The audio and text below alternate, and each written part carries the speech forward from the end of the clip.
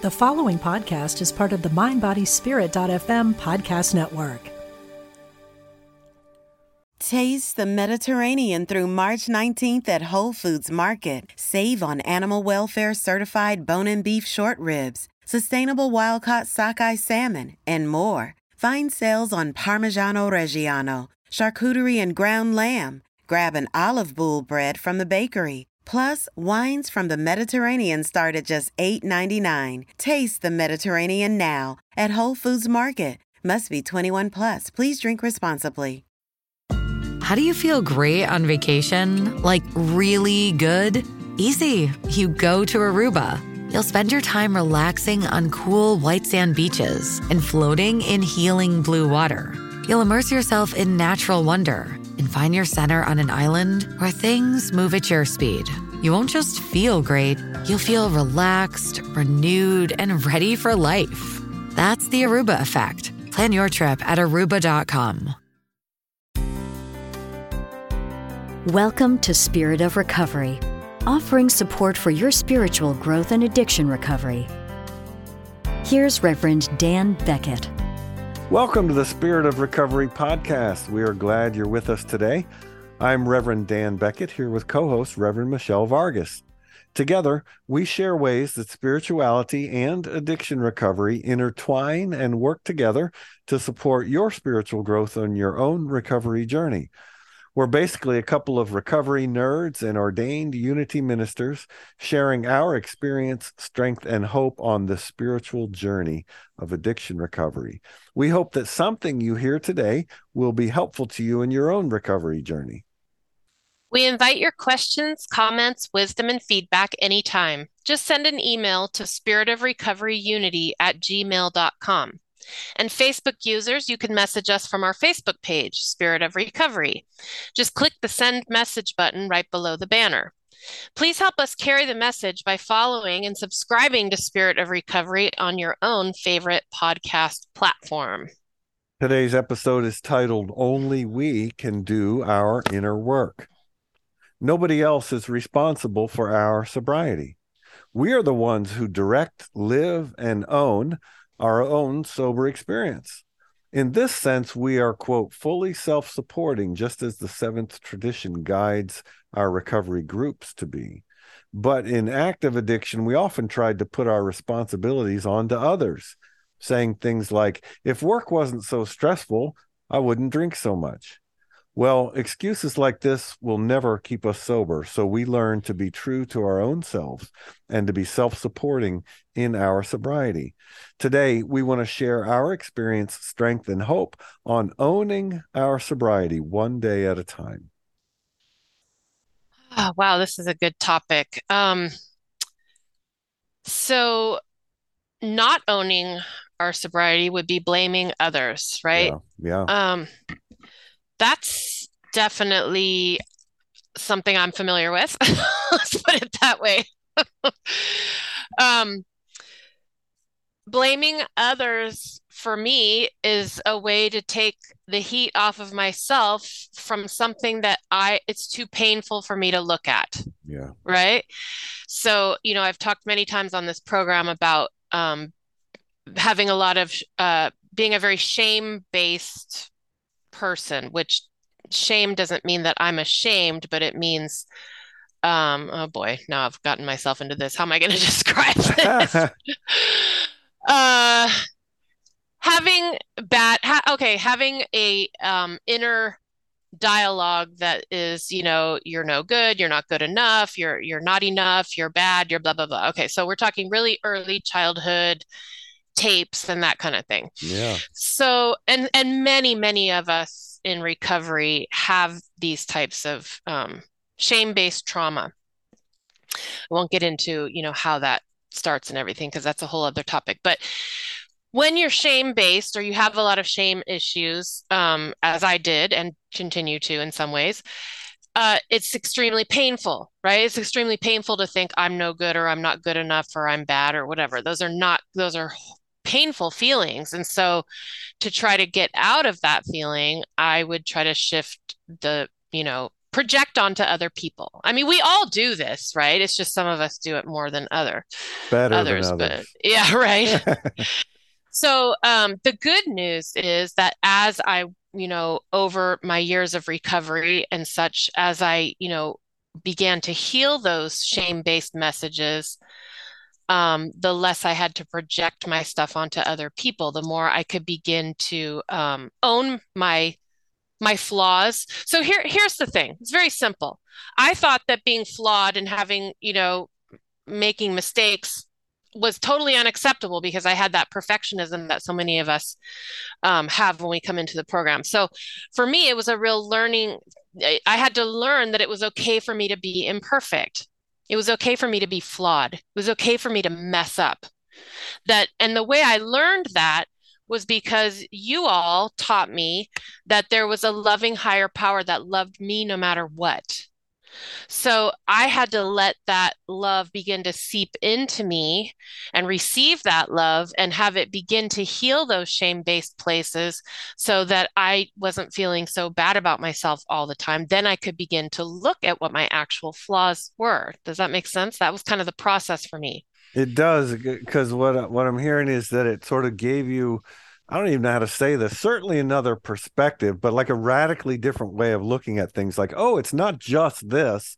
It's Yeah. not just me and this. There's this whole other context. And so maybe I can sort of start to take some of the pressure off. Yeah. And look at some of these things, knowing that it's, it's not all me. There's more going on than that. And what's underneath that is actually good, right? And all good, all loving God that supports us in anything that it is that we need to undertake or choose to undertake to do. I can see that.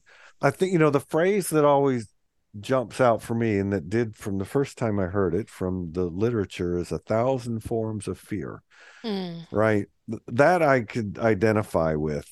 And my experience of kind of putting my responsibilities on others was pretty, like a lot of things, and we say this a lot, I really didn't know I was doing that. I didn't understand it. It took some time to sort of see the patterns. Yeah. And then, once we can see a pattern, then we have a chance to name it and then to accept it, and then it can begin to change and heal. Mm-hmm. But so the way that fear showed up in me is like a strong fear of not knowing what's going on or not understanding how something worked. Mm-hmm. And it could be a social thing, usually to do with other people. That would sort of, push me into my own head, as an introvert. And if you're listening and you're familiar with the Enneagram, I'm an Enneagram 5, which is in the fear triangle, and it's the called the observer. And so sort of sitting back, freaking out about not knowing what's going on is a very common place that we 5s can find ourselves. So that was my experience. And then another like unfortunate downside of this fear of not knowing how things work is if I did feel like I knew how something worked, I was really attached to and dedicated to that. And so this sort of this need to be right, like, oh, I know how this works, I'm right, because I really, really need to be right, because if I'm not, then I'm back in that dark place that's so painful to be in. Yeah. And so it sort of had this way of feeding in me, and we all have this, but some of us stronger than others, this need to be right, which took me a long time to sort of unwind and dismantle and set aside. And I don't feel like that nearly as much as I had in the past. So my experience of blaming others, definitely fear driven, 1,000 forms of fear, and clinging to an understanding of how things work really kind of cemented that, showing up in a need to be right. It's not pretty. Yeah. None of this really is it? No. So I'm glad you brought up the Enneagram, because that's a helpful framework for understanding some of this stuff. So you had the need to be right. I'm an Enneagram 3, so I needed to look good. Yes. I still need to look good. That's like my primary concern in life is to look good. It's that external validation. So for an Enneagram 3 who needs to look good in order to feel safe and okay in the world, admitting flaws, admitting that I'm not perfect, and doing something bad or wrong or screwing up and having other people see that, that's like the worst possible thing that can happen to an Enneagram 3. Totally. So of course we're going to do everything we can to deflect from that, to try to look good, to try to repair that. It's like we're our own PR people, right? Constantly trying to do damage control and correct the public perception of us because of this need to look good. So that can be really tough. One thing you said was about naming the pattern. I've found that that's a really good start. And that just naming a pattern in yourself that you notice can take some of the power out of it. It's like, and that's really what the 4th and 5th steps are really about, is sort of naming and identifying these things. I think that's why we get so much relief out of it, because so we have these things that are shameful to us, that we don't want to look at, that we don't want to see. We all have them, and we repress them because they're too painful, right? And when they get repressed, then they get all crazy down there in the shadow world, and they start trying to come out sideways. They're trying to come up and be healed, but we're repressing them. So the 4th and 5th step are really this process of bringing those things up into the light and naming them, saying, yeah, I do this thing. Okay, big whoop, Right. Yeah, I do this thing where I, whatever it is. For all of us, but especially for an Enneagram 3 that needs to look good, naming that thing and saying, I do this, I'm not perfect, is really hard. But that's also why it's so powerful. And that's where the healing really begins. This program that we have, the 12 steps, is just such an amazing, powerful program of healing. We're talking about doing our inner work of coming to terms. We are all flawed. We are all flawed. Every single one of us has screwed up, messed up, imperfect. That's why we're human and not God, right? But when you don't have a God, like I didn't have a God before I came into the program, when you don't have a God in your life, you have no sense of a higher power or relationship with a higher power, you try to be God, right? Because somebody's got to be God. So it's either going to be, your partner, or it's going to be whatever, or it's going to be you. You're going to try to be your own higher power. So when I came into the program and I came to know a power greater than myself, I could let that power be perfect, and I didn't have to be perfect anymore. So that was the big I like that. I don't me. know if I've ever heard that. I love that. Yeah. What you just said. What a relief. Yeah. And it's not to say, in Unity, we teach that we are divine expressions, but that doesn't mean that we're perfect. We're divine expressions in the material realm, and the material realm is not perfect, as God is perfect. So that can get a little tricky with Unity folks, but, we learn right off in 12 steps, right? What do they tell us? All you need to know is that there is a God and it ain't you. Right. That, to me, I've had to sort of work that out, like how that jives with Unity principles. Sure. That doesn't mean that I'm not a divine expression. Right. But it means it's not your ego mind. It's not your thinking mind is not God, right? There is the divine in you, but that's not your thinker. That's not the thing using words and talking and navigating the world. Well, and also I'm not the totality of God. I am one expression of God. Right? So yes. But there's a lot of other God expressions out there besides me. Yeah. In fact, I believe we're 8 billion now. And that's not including, that's only humans. Right. That's not even including animals and other plants and all other expressions of life. Dolphins and good, all redwood kinds trees. of other expressions of the divine. in the Yes. world. One thing that you said reminded me how important the group has been for me, because that ability to acknowledge, like, okay, I'm like this. Yes, I have 1,000 forms of fear, and here's how it shows up. And to be able to, I've heard that called telling on ourselves, right? Where Right. we become willing and we learn how to say things we probably never would have said before, Oh, heck because no. I'm sitting in a room full of people, I'm watching them do it. They're doing it And too. like, Yep. oh, what a relief. We don't have to all be perfect. We don't have to pretend that we've never done anything Yeah, that's how we embarrassing. learn. In fact, what we can do is share the things we have done, and we'll all laugh at it together. No one's laughing Yes. at me. They're laughing at themselves, at the Yes. same as I am. What a relief. So And healing.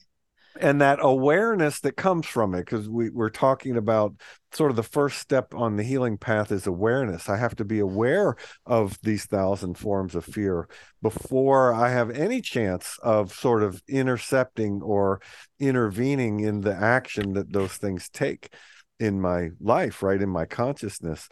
And the second step after awareness is acceptance, and this can be really hard, Mm, because if I'm willing to become aware of something that I really, if I was telling the truth, I don't really like this right. about myself. I didn't even want to tell anyone, but okay, fine.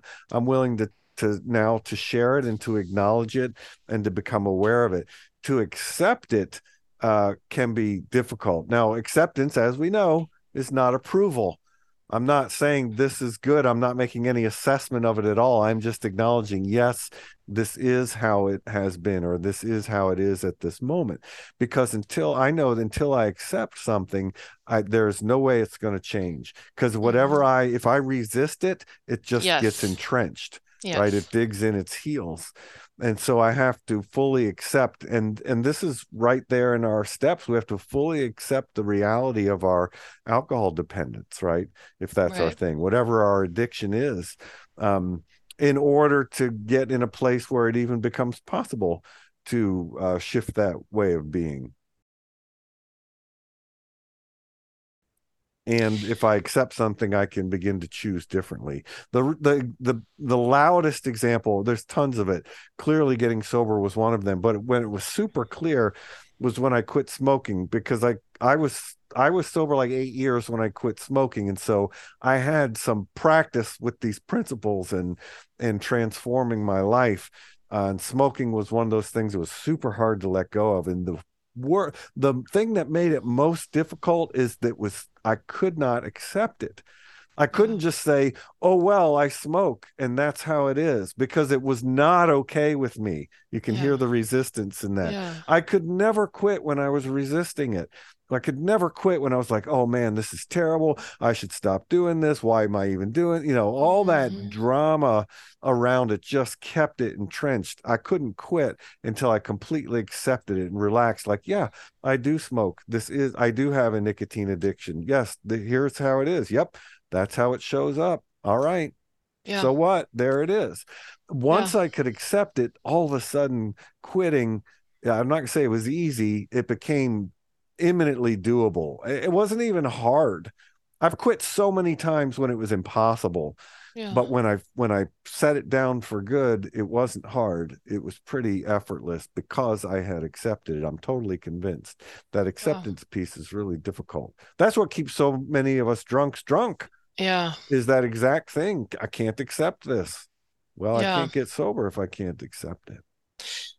Wow, I love what you said about not resisting things. These are tricky spiritual concepts because Totally. it seems counterintuitive. Like if there's something we don't like about ourselves, then we want to make a willful effort to change it. But that's not how it works. Um, in unity, or not just in unity, but in lots of places, you hear things like what we resist persists, or I like to use the framework of talking about shadow elements, sort of Jungian, not that I know that much about it, but my understanding of aspects of myself that I find unacceptable, that I learned as a very small child were unacceptable, that I then repressed. Yep. And when those things are repressed, they become part of the shadow, and they can't be healed when they're in the shadow. They can only be healed when they come up into the light. I love that. Yep. Yeah. So resisting is sort of the same thing as repressing. So it's when we bring these things out and we say, yes, these are my flaws. That's our fourth and fifth step, right? And we find a loving person willing to hear this list of flaws and love us anyway. And that's sort of God's representative on earth. It starts to give us an idea of what it might be like to admit these, what we think are just horrific things about ourselves, and have someone love us and accept us anyway. That's how we begin to get an inkling of the fact that God loves us and accepts us, even despite all of our flaws, possibly even because of our flaws, because Yeah. it's our humanity, right? I mean, we were created as humans, flawed humans. The next step is, can I love myself even though I have all these things? Can Yeah. I love myself? And for me, that is an ongoing, that is not a one and done. This is a lifelong process of learning to love myself. But it starts with the love of others in the program, in the rooms. It starts with the love of God. And then to me, the final frontier is, can I love myself? So can I accept these things about myself? Um, Not fix them and then love myself because I fixed them. You understand what I'm I'm saying? glad you said that. Yes, I Yeah, do. that's a different thing. Can I say to myself, yes, I have this flaw. Yes, I do this thing. I blame others. I'm irritable. I'm impatient. Whatever it is, can I admit those things about myself and love myself anyway? And if you don't know how to do it, because God knows I don't know how to do it, we look to the higher power and we see how it does it. I look at how God loves me, and then I attempt to sort of, like a mirror, take that Right. love and reflect it onto myself. Yeah. Can I let God love me through me? Because it's not in my human ego self to love myself. Right. I have to let God love me, my higher self.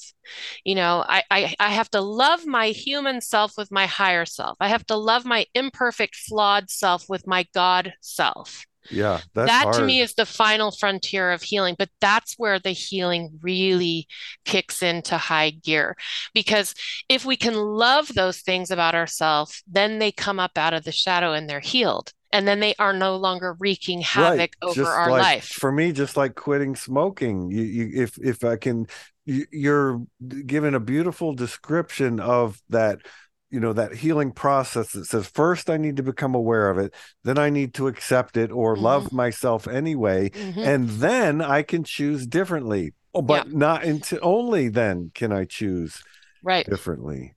Yep. Wow. We talked in the intro about being self-supporting. So we are self-supporting in our sobriety as individuals, just as our Hmm. groups are self-supporting. And what one thing that means to me that I think is tied into all this is this knowing that I can address any issue that comes up in me. Because of what you just described. No matter what it is, it can be healed, right? If I've been healed of alcoholism and nicotine addiction, it's like, okay, I can probably handle lots of other things too. Maybe that feel smaller than that, or maybe if something even felt bigger than that, I can imagine Hmm. all, life can get very difficult in a lot of different ways. Loved ones becoming sick, somebody dying unexpectedly, blah, blah, blah. If I can be healed of those things with this way of being, a higher power, looking to a higher power to do what I can't do for myself, looking to the group to support me at times when I can't support myself, then no matter what comes up, I have a way of addressing it. I might Hmm. be powerless against alcohol, but I'm not powerless about the decision not to put it in my body. That's Hmm. the difference. I might be powerless against nicotine, but I'm not powerless about the decision not to put it in my body. So I'm not Hmm. powerless. I do have a way to move forward. Hmm. And it's through this program and all these spiritual principles that we're talking about. This way of Hmm. healing, there are probably a lot of ways to describe it. I just find this way very helpful. This awareness and then acceptance and then choose differently. Hmm. That works with anything. That doesn't mean it's easy. And it doesn't mean just because I did it with these two difficult things, it's going to be easy for everything else. It doesn't mean that at all. It means I've been down this road. I can do this again. I know how to do the work, but I still have to do the work. Yes. Yes. And you and I have talked many times about sort of shifting out of this way of living that we had before, which was like a powering through on our own sheer force of our will, right? Powering through, making things happen in life, to shifting into more of an allowing, right? A letting go and letting God, allowing things to unfold, allowing things to happen. It's not the American way, right? The American way is to muscle through stuff, Yeah, pull ourselves up by our bootstraps, but that's not the spiritual way. The spiritual way is a releasing and a letting go and an allowing God to love us, allowing God to show me how to love myself, through God's love, allowing the events of our life to unfold with more ease, more grace, more more peace, so it can feel sort of countercultural, like it can feel like you're not doing a whole lot of anything. You know what I mean? Spiritual work is very subtle. it is, and powerful. Yes, It very is. powerful. I Like we don't agree. heal these things by resisting, by forcing, it's not about effort, it's not about our will. It's just not that It those is like things the don't. path of non-resistance, and you and I Yes. being Team Jesus, Yes. I see in Jesus a person who modeled non-resistance up Yes. through including a horrifying death, Yes. modeled non-resistance. And we called this episode Only We Can Do Our Inner Work, and I think what we're doing is describing like exactly what does that look like. How Mm-hmm. can we do our inner work? And we talked about being self-sufficient, owning our own sobriety. This is how we do it, Yeah. by this very process that it is a healing process, and that's what's, I think, coming out of our discussion here for sure. So let's move into our recovery in a nutshell, which is when we try to summarize all the stuff we just said. A whole bunch of stuff. If I had to pick like three things as my top 3 points, what might that be? So Reverend Michelle, if someone came to you and said, hey, give me the nutshell version, how can I learn to be more self-sufficient in my life in general? I want to live in personal integrity. That's what we're talking about. Oh my gosh. Okay, that's a really hard question, but I would say that the beginning of that, learning to be self-sufficient, is getting to know ourselves, right? We can't do any of this until we stop running from ourselves and using every possible addiction to get away from ourselves and hiding from ourselves. We have to start to be with ourselves and get to know ourselves. And that can be very challenging, but that's where the love of the higher power comes on board and helps us. So, beginning to spend time with ourselves, in prayer and meditation, whatever that is. That's how we begin to develop that relationship with ourselves. Then we start to take steps on our own behalf. We start to do things that are good for ourselves. And that's how we begin to build trust with ourselves, right? Yes. I can trust myself to get myself to a meeting today, to show up and do the things I need to do. And then we do those things. And each time we do, we show up for ourselves, we show up on our own behalf. That starts to build that trust. That's how we begin to become self-sufficient.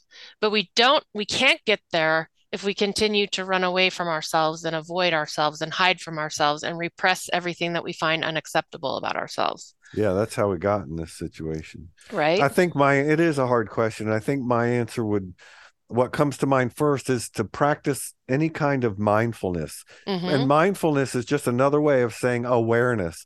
Any awareness or self-awareness practice that works for you. There are lots of ways to do it. Just find one way that works for you. If someone suggests something that doesn't work for you, move on.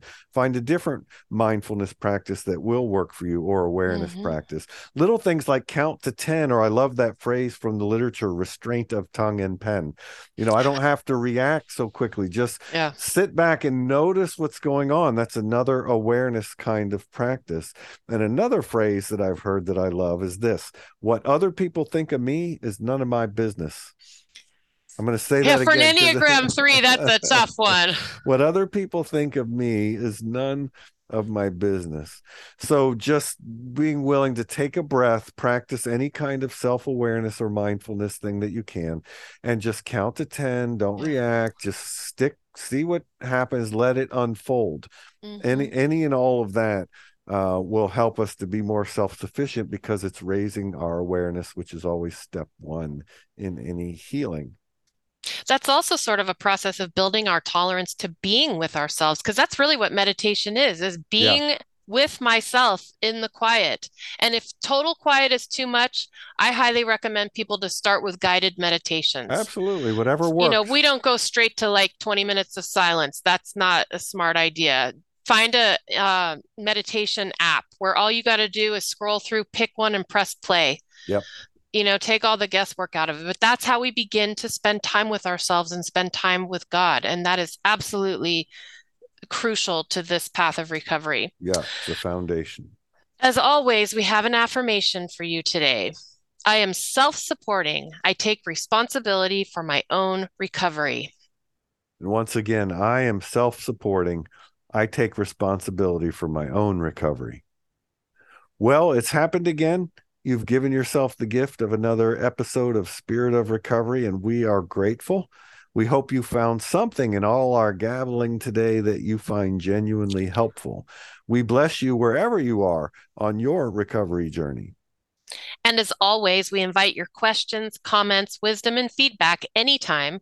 Find us on our Facebook page, Spirit of Recovery, or email us at spiritofrecoveryunity@gmail.com. And please help us carry the message by following and subscribing to Spirit of Recovery on your favorite podcast platform.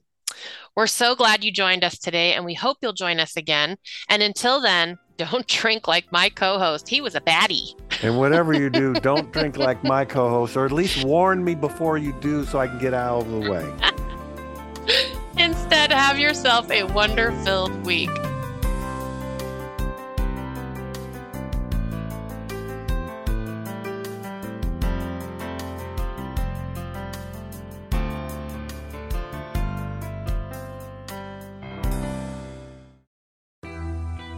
I'm Suzanne Giesman, and if you've ever wondered about life after death or if it's possible to connect with a higher consciousness, I invite you to join me for my podcast, Messages of Hope.